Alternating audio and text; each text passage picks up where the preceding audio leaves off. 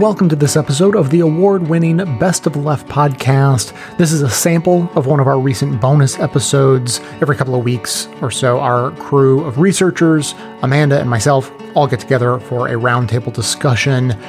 Here's about 15 minutes for free so you can know what all the fuss is about.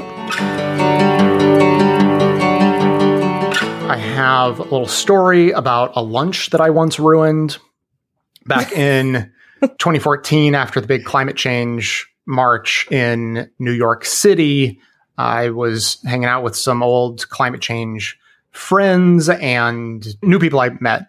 And we, after the march, went and had lunch and were discussing the horses in Central Park and how they're mistreated, which doesn't mean that they need to be beaten savagely every night. It just means that horses don't belong in cities. And it is inherently mistreatment to have horses in cities so that they can pull carriages around. And so I was just pointing out that's not great. One of the people at the table is like a huge fan of horses, just like horse lover. And she, at the time, was defending the idea. But it was that sort of very short-sighted logic about if we didn't have them in the park, then these specific horses would have nowhere to go. So they may then end up being mistreated. So better to let them live out their lives with purpose where they have people taking care of them. So I explained why that's short-sighted and that we have an industry that is also creating horses to fill the spaces left by any horses that depart this mortal coil or whatever. And then there was this guy at the table who's just sort of a contrarian asshole. And he just wanted to argue that it was great that just using horses for our pleasure however we like is just amazing. And so he kept pushing me. Each little step of logic I would take, he would push back, forcing me to go further. And when he got to the point of saying that it's perfectly fine to have the horses live in the city and pull the carriages around Central Park for their entire lives because they get free room and board. Like, sure, like they can't get paid. I think that was one of my arguments. It was like, we're capturing these animals and forcing them to work, and there's no way to exchange value. We can't pay them for their labor or anything like that. And he said, well, but they get free room and board. And I sighed, except that time it really was with exasperation. And I said, look, I wasn't going to go there. I hadn't even had this thought until you pushed me to it. But what you've just described is literally slavery. So you're not helping your case. This is not a line of thought that you want to go down. Don't start arguing that forcing labor out of sentient beings for the pure exchange of food and lodging is a legitimate way of doing business because you're not going to like where you end up. And I thought to myself, I'm probably not the first person to have had this thought. And so I did a quick search at the table because the lunch was already ruined. So I figured I'd double down and did a quick search for... And oh boy, was it ruined. I was there. So I did a quick search for like animal human slavery and found the book, The Dreaded Comparison, because of course it's the dreaded comparison, because as this person I was discussing all of this with reacted exactly as you would expect him to by blowing his absolute mind, just expressing outrage that I would ever consider to draw parallels between humans and non-human animals. The clarification I guess he wanted to make was that if it's not a human, then it is within our dominion to treat it literally however we want, and there should be no like moral compunction or concerns about any of that. So, Dion, tell us more about college football players. So that's the rub, right? when people argue about paying players, the counter argument is always they have their tuition paid for, they've got a cool place to live, they've got cool lives, and all of those things are true. And I was talking with Jay offline. I guarantee there's not a single Division I athlete, maybe even Division II, I don't know how far it goes down, but that would say that their life was worse because they were athletes on scholarship at school. It's a cool life, but that's not the point. The point is they are doing something that is a job. However you want to categorize it, whatever you want to talk about it, it is a job. And they're not getting paid for it, but someone is. A small group of people are getting paid very well for it. Some people aren't getting paid as well for it. Depends on the school. Some schools are doing way better with their athletic departments as others. But there's just a group of unpaid labor. And you can say that they're getting paid with the tuition, but tuition is an arbitrary, the cost of tuition at state schools specifically is arbitrary and highly inflated based on sometimes the fact that schools are so popular because of the athletic department. So it's not slavery, but it's slavery adjacent. When you just have a group of people that you're not paying, and then when you have to consider that the bulk of that workforce comes from a history of slavery, then you have to think maybe we should do something different. Also, the economic incentives that drive people in poverty to focus extremely strongly on athletics, because it is seen as a way out of poverty. It is the giant leap. It is effectively winning the lottery to get out of poverty by becoming a pro athlete. But a lot of people go down that path or attempt to. But of course, most of them don't make it. Many are injured along the way, sometimes brain damage in addition to the rest of the body, and they don't earn anything along the way. So they're spit out by the system because they didn't win the lottery, and no one ever thinks about them ever again.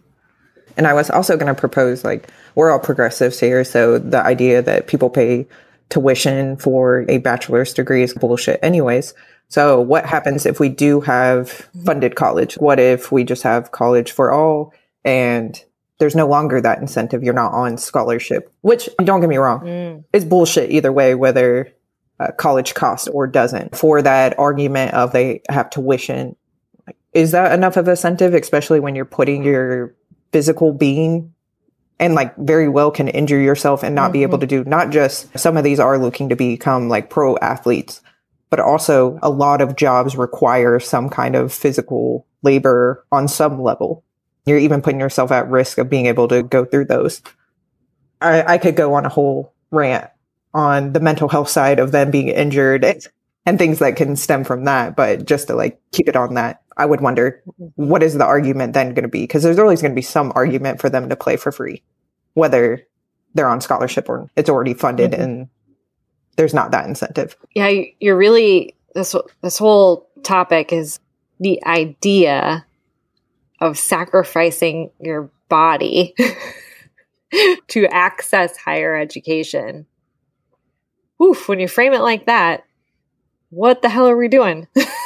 Well, and do sports stop when funding college isn't the incentive?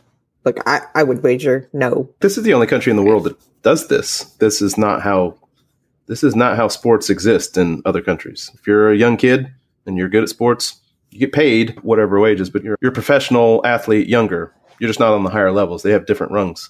And football specifically is a very weird one because it was killing people when they started doing football. I think it was Theodore Roosevelt that had to step in to say, oh, no, we got to keep doing football because it makes men manly. So just the idea of having that attached to your school What does that have to do with the school? It doesn't have anything to do with the school. We've decided it has something to do with the school, but it doesn't. It never really did, other than for egos. Yeah, this is a capitalist enterprise, right? For-profit college has inched along over the decades to make sure that their brand is about their sports. And that means that even if they don't have the top academic programs, that people might still be interested in coming and paying hundreds of thousands in tuition because they have a good sports team. What does that say about where we are? And then not to get too far away, all that money, none of it is going to the source of any of the interest. No one has ever watched a game to see how the administrator organized the schedules. So to really strip away everything, it's really not that complicated. Capitalism works to minimize labor cost. If you can get it to zero, congratulations. Mm-hmm. It's just not that complicated. If you can make an argument, if you say they're not really human beings and we're actually doing them a favor by letting them live in our civilization instead of back in Africa, that's why we shouldn't pay them. If you can make that argument and convince enough people, then congratulations. You scored the winning goal of capitalism. You got your labor costs to zero. That is always the goal. And that's the way the world works. You know, it's an open secret that companies that have come in and disrupted our normal way of doing things, like Uber and Lyft, they've opened up what they called the sharing economy, which thank goodness has been replaced by the gig economy, at least to put less of a positive shine on it. But their whole long-term plan is to eliminate the drivers that they are bragging about giving an opportunity now. Their long-term plan is to build a company big enough and rich enough that they can invest in driverless cars and provide the same service with no labor costs. So At least in that case, they're not going to have slaves. But the goal is always to minimize the cost of labor. And when you look at college sports through that lens, there's not even a debate. There's not a discussion. It's just the same thing happening again. I mean, I learned this years ago about those quote unquote ride sharing companies that they are branding themselves as revolutionary. This is not revolutionary. This is just what capital always does. They take whatever existing status quo there is with regulations, safety concerns, labor practices that have been embedded in law for decades, and they try to figure out a way to subvert that. And this is what they came up with. So we have labor regulations, we have minimum wage, as insufficient as it is. We have lots of protections, but college sports, good for them. They found the loophole and exploited it. It's not complicated. That's the premise of it, right? Exploitation. Like, people will have this misconstruing of like capitalism as somebody takes these resources and just gives this like value to it. When in reality, what happens is you take from something. So you're either exploiting. That's it for today's free sample. By this point, obviously, you're wondering where you should go to hear the rest of it. And there's not just that. As I said, we do these a couple of times a month, and every regular episode has clips that are specifically only for members. So members get all of that right in their podcast feed. Couldn't be easier.